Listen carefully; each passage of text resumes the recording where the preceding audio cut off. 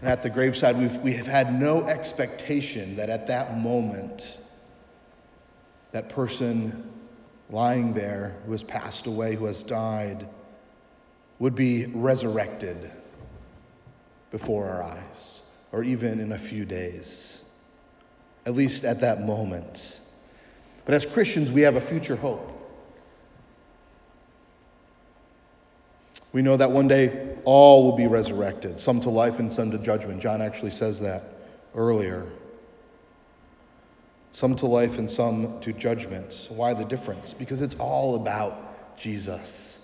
It's all about what he accomplished on this weekend and in his life, and his death and his resurrection.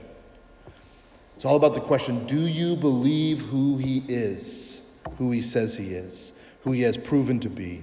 Do you believe it? Do you believe, have you recognized your own sins and shortcomings and put your faith in him alone? It's the miracle of the resurrection.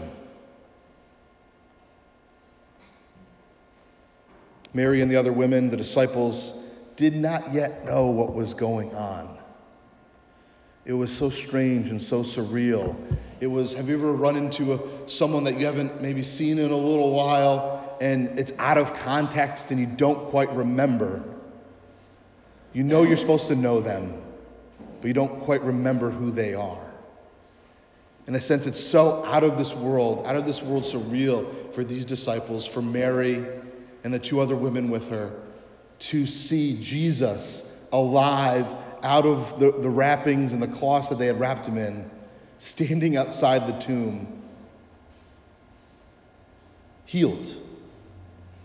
Right? He still had the wounds, but he was not like crawling out sick and needing to be healed. He was glorified, standing there. We'll go back to that verse 9 where it says they did not understand the scripture that he must rise from the dead. John is saying that we really didn't understand the Old Testament. When Jesus had spoken of the resurrection, we didn't get it. We didn't quite understand it. And John is saying this about himself as well as the others. Right? So John just got done saying how he was really fast, at least faster than Peter. And then he's saying now, we didn't understand it. We didn't understand what was happening, that this resurrection was real. Now this could be good comfort for us, because when we read the scriptures and don't fully grasp it yet, we also knew that the apostles and the disciples felt the same way at times, right? When they were with Jesus. They often get a bad rap. Jesus is right there in front of them, God made man, teaching them things, and they're like, I don't get it yet. And we think to ourselves, how do they not get it? And then there are times when we read scriptures and we're like, this doesn't make sense. Holy Spirit, enlighten me.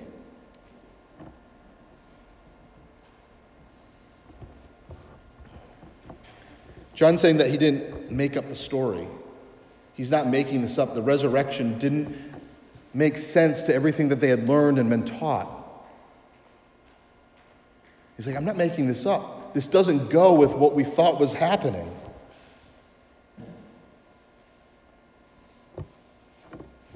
This is a conclusion that we drew from our very eyes, from the very evidence before us, that we saw the risen Christ.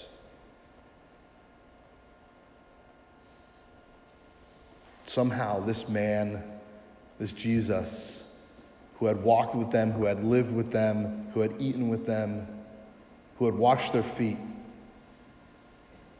died, was buried, and was now before them, standing outside the tomb.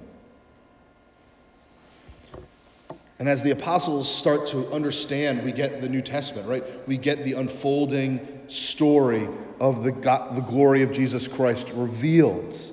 As they're grasping it, and as Jesus says, and he sends the helper, the paraclete, to help them understand and know what's going on, to build the church through the confession of Jesus Christ. We get wonderful texts like Hebrews 2. For it was not to angels that God subjected the world to come, of which we are speaking, it has been testified somewhere, what is man that you're mindful of him, or the son of man that you care for him? That you made him for a little while lower than the angels. You have crowned him with glory and honor, putting everything in subjection under his feet.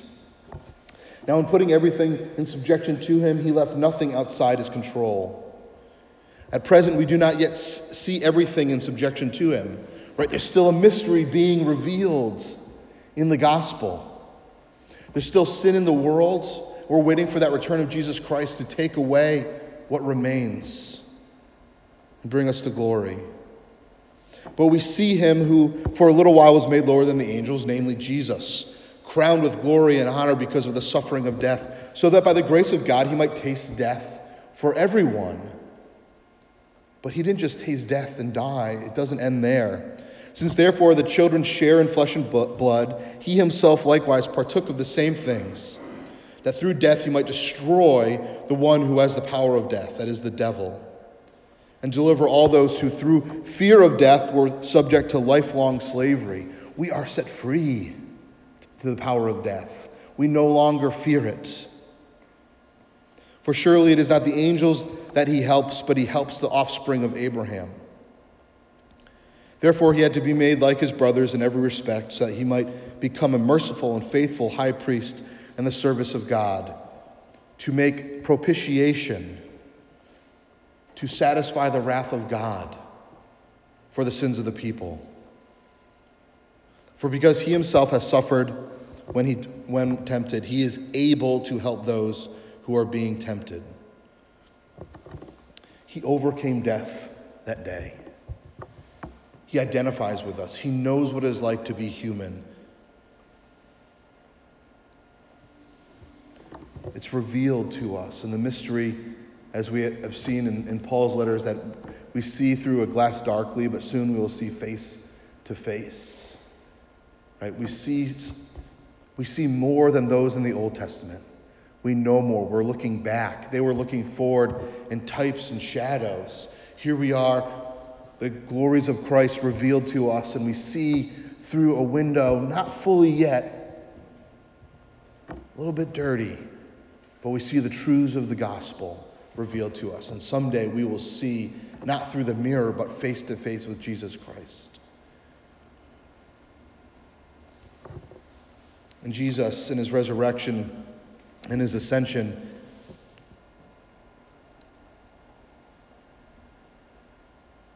he gives us some new things. He gives us a new authority, that we are no longer the authority of our life. He gives us new identity, and he gives us new purpose.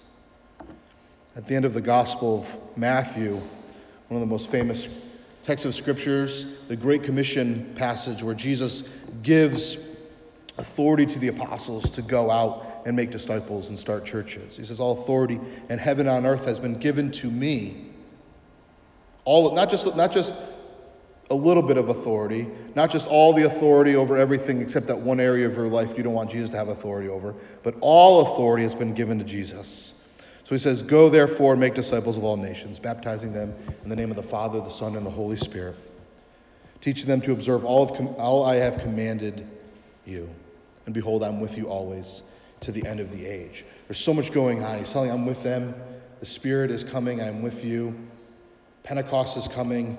I've given you new authority, new identity, and new purpose. Think about that, what happens in the resurrection, that Jesus proves his identity.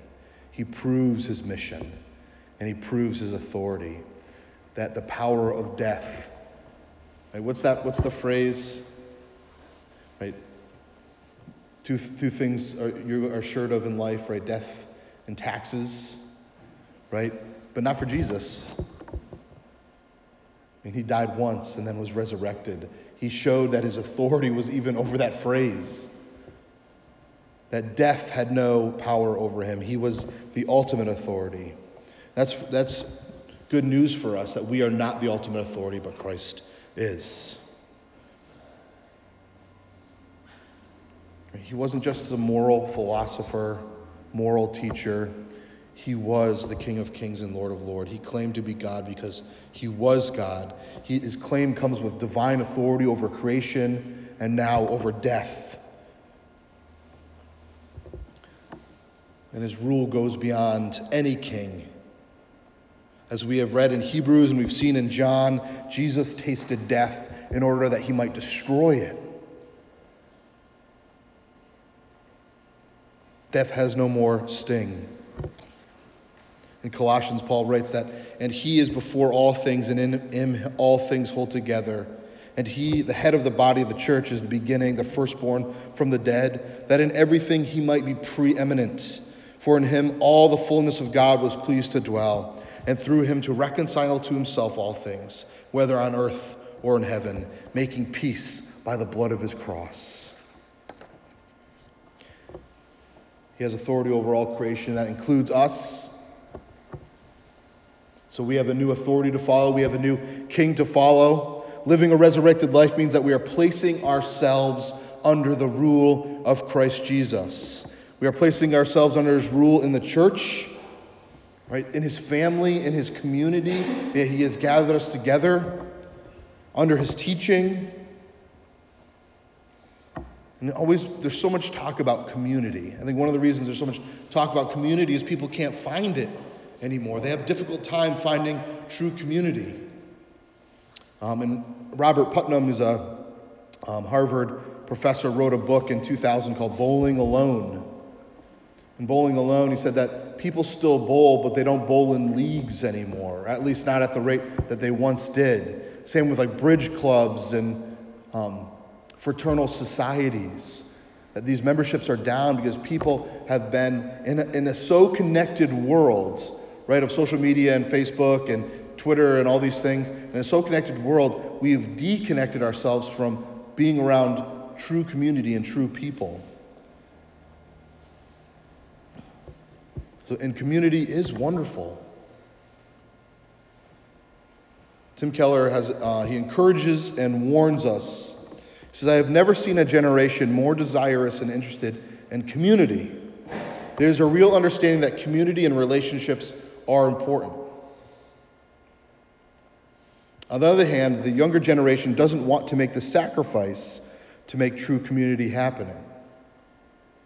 You can't just leave your community because you are upset. You have to curtail your freedoms for the sake of the community.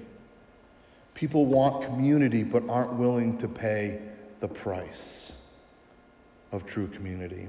I've seen this in other organizations. I've seen this in the church.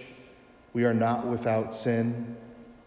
But when we understand who our authority is, who the true head of the church is, that should bring humility to us. It should make us desire to be the true family of God, knowing that I'm not the head, the elders aren't the head, but Christ is the head. We are placing ourselves under his rule in the church, in prayer, and how we depend on God for what we have in our communication with him.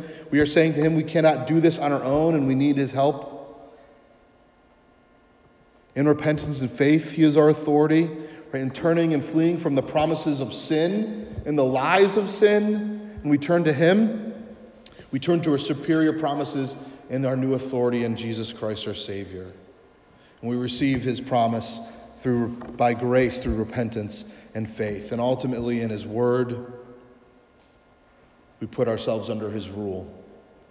That God's word teaches us to know and follow him.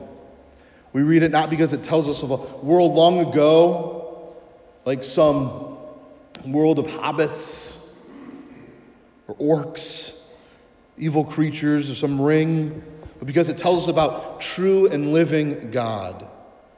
It tells us about his character, his law, his love, his story. In one of the songs that we sang this morning, it says, his commandments become our happy choice. When David writes that the law is good and it's sweet like honey, we realize that we've put ourselves under the authority, the gracious and good authority of Jesus Christ. So we've been given new authority. We've been given new identity. Our source is not in ourselves, but it is given to us. And our identity comes from Jesus Christ and Him alone. Right? In our culture, we define ourselves in a number of ways. When you introduce yourself to someone, you say, "Hi, my name is," whatever your name is. It's like Joe. It's like, "What do you do? What's your job?" A lot of times our identity is defined by our job, our vocation, our calling. Maybe your job is to wrangle 4 kids, 1 kid all day and try to teach them something. Maybe your job is a teacher, accountant, engineer, something like that.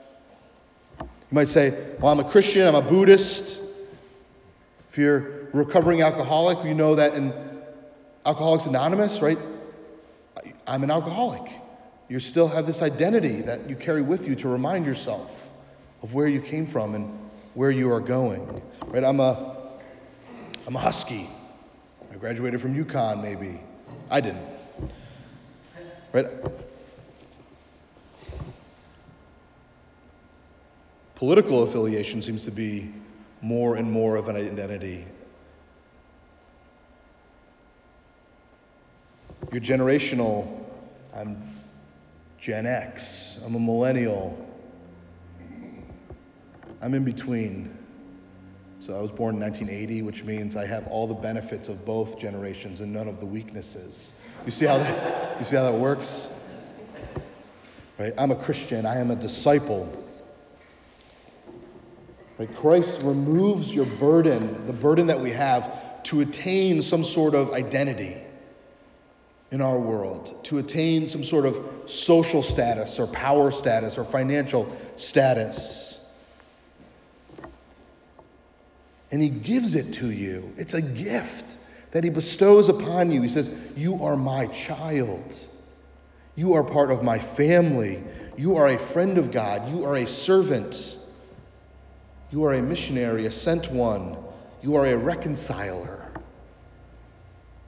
You are blessed. You are a new creation. You have been resurrected. You are a holy one. You are set apart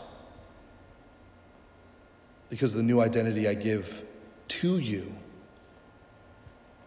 And we are no longer defined by our successes and our failures. We are no longer worried that our identity is tied to whether or not I did something or didn't do something this week, whether or not I got a bad report from my boss, whether or not I evangelized X number of people this week, whether or not I sinned multiple times over and over and over. Your identity is given to you by grace through Jesus Christ. So new authority, new identity, and new purpose. When we are given a new purpose, we have something to live for that's outside of ourselves, that's been given to us as well by grace. We no longer live for ourselves, but we live for others. We live to make disciples of Jesus. In general, that's our new mission. That's our new purpose, is to make more little Christians. And so we do that in our family and in the church. We look back at Malachi 2:15. Did He not make them one? Talking about marriage here. Did He not make them one with a portion of the Spirit in their union? That's an interesting mystery. We'll dig in some other time. The Spirit is capitalized here. That the Spirit, right? Christ gives us the Spirit in Pentecost to the church. And yet the Spirit is in some sense part of marriage even before Pentecost. With a portion of the Spirit in their union. And what was the one God seeking? He was seeking godly offspring. So guard yourselves in your spirit and let none of you be faithless to the wife of your youth. So this commandment isn't new, right? Go and make disciples. It was given to the Jews in the Old Testament. Make followers of God in your family. Right? Paul reiterates this in 2 Corinthians when he says, do not be unequally yoked in marriage. The reason is because how can we as a couple, as a married couple, move towards discipling our children if we are pulling in opposite directions?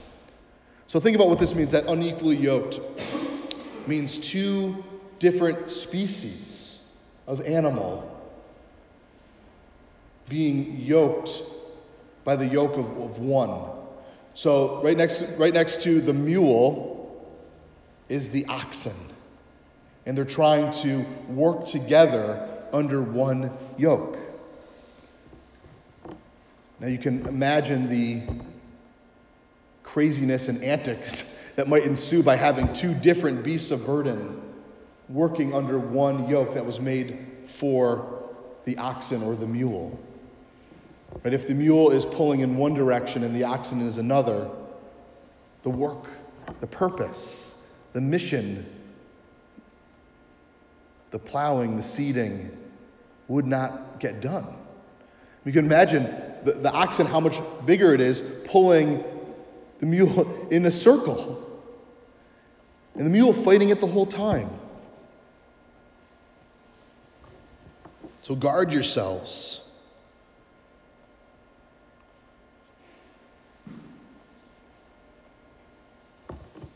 If you aren't on the same mission, yoked to the same purpose, to raise children who love Jesus, you are unequally yoked and you are pulling in opposite directions. Again, in Matthew 28, the Great Commission. Go and make disciples. Go and baptize in the name of the Father, the Son, and the Holy Spirit. Teaching them to obey. In the church, our mission to do that, to make disciples. To teach people to obey the commandments of God, to baptize them into the church.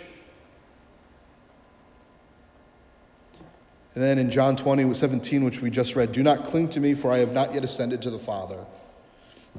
There's so much more going on here. The Greek word for ascended is anabino, which is the church planting network that we are actually a part of out of New Haven, Connecticut. Mission Anabino. And the reason is because the church has been given the ascended ministry of Christ Jesus. It was his purpose to ascend, but he was not ready yet. So he said, don't cling to me. Don't hold on to me, because at some point I'm going to ascend. And what happens when I do?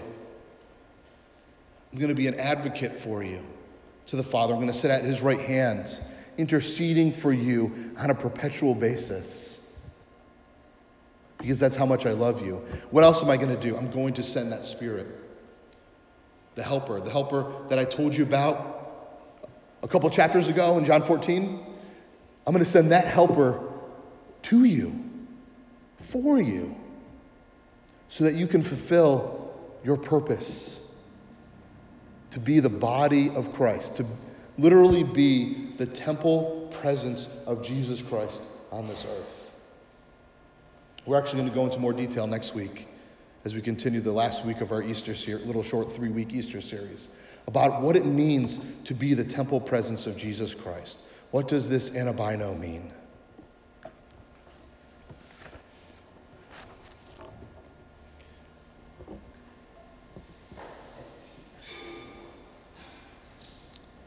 You may be sitting here, you might be doubting that this even ever happened.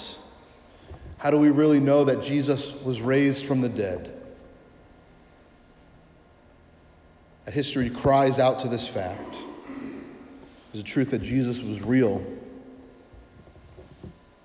that he was crucified, that he was buried, that the tomb was empty. These are all truths, historical, factual truths. As Christians, we believe Jesus was the Son of God and that he was resurrected. That's why the tomb was empty. It wasn't that the body was moved to stop some political insurrection, but that the tomb was empty because Jesus Christ got up alive and walked out. You might be doubting. You might think, didn't the disciples go in there and take the body steal it, overpower these highly trained Roman guards who would have fought to the death, because if they allowed it to happen, they would have been killed. When you think of the disciples and the apostles, don't you think of like a Navy SEAL type group? The one guy with the sword can't even kill a guy. He misses and cuts his ear off. They're not some elite trained group. This isn't a group that was going to go storm in and take the body of Jesus Christ.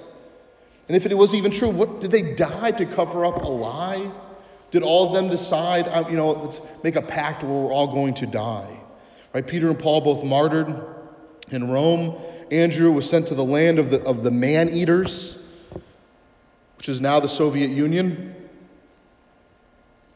If you're a Russian, that's okay.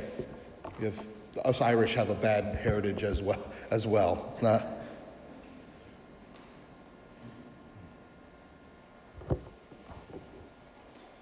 Christians there claim him as the first to bring the gospel to the land. He was said to have, as he preached in modern-day Turkey and Greece, he is said to have been crucified. Right? Doubting Thomas is in the area most active in East Syria. Some tradition, it says, preaching even as far as India. Whereas ancient Christians revere him as their founder. They claim that he died there when he was pierced by the spears of 4 soldiers. You have Philip, who had a powerful ministry in Carthage in North Africa and then in Asia Minor, where he converted the wife of a Roman. In retaliation, the Roman had him arrested and put to death. James, the Jewish historian Josephus, reported that he was stoned and then clubbed to death.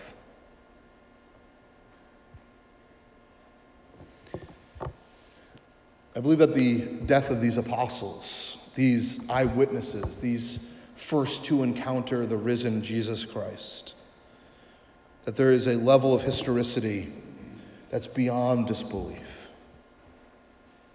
Now, this doesn't mean, because we know this isn't true, that when we get all the facts, we just need facts, then we would believe. But we know that the Spirit reveals these things to those in faith.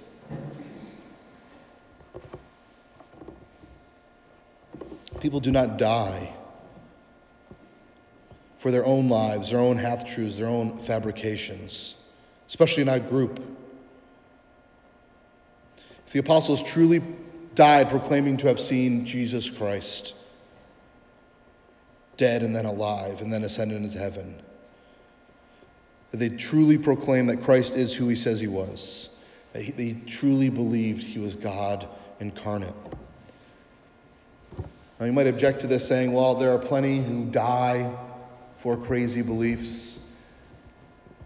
It doesn't take going back in even our own history as a nation to look at terrorist attacks and see suicide bombers, see people who would take planes and die by crashing into buildings.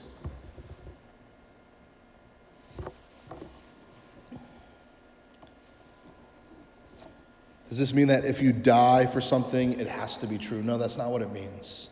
People have died for something they believed, and it doesn't make it true. But there's a big difference in dying for something that you believe, having received your belief from someone else, and dying because you have seen something with your very own eyes. Not just by yourself, but with other eyewitnesses. Hundreds, the Bible says, eyewitnesses to Jesus Christ. That you have died for something that you believe because you witnessed those events and established the belief through them. Really, it comes down to this, that this world we live in is broken. It's obvious. It's obvious when you drive out of here and you encounter people in their cars being unkind to one another. When you have your own garden and you cut your own grass and you do all the things necessary and weeds come up and thorns cut you. When you want to play in the woods and you come out and you don't know what's going on and all of a sudden you have poison ivy all over. When people you love turn on you and you don't know why. When you sin against someone else. We see in everyday life that this world is broken.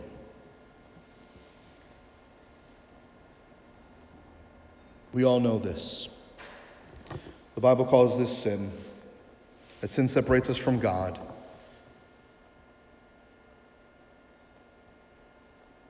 But we know this, that God sent his Son, Jesus Christ, to rescue and save us.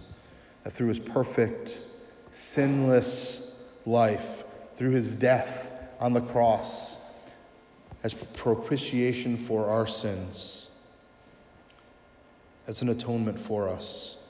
And that through his resurrection, that we are able to move from being enemies of God to being his children, adopted into the family of God. That in itself is a miracle.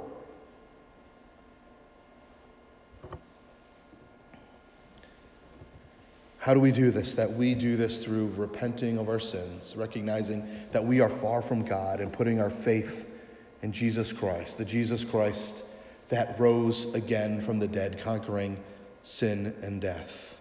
That we repent of our sin in your life and put your faith and trust in Jesus Christ. That you would be welcomed into the family of God, welcomed into this church, and to any church that believes the true gospel. That if you do this, that you will be part of the family of God. And if you want to pray this morning, I will pray with you. But let us pray together. Heavenly Father, we do pray and thank you for this wonderful gift, the gift of Jesus Christ.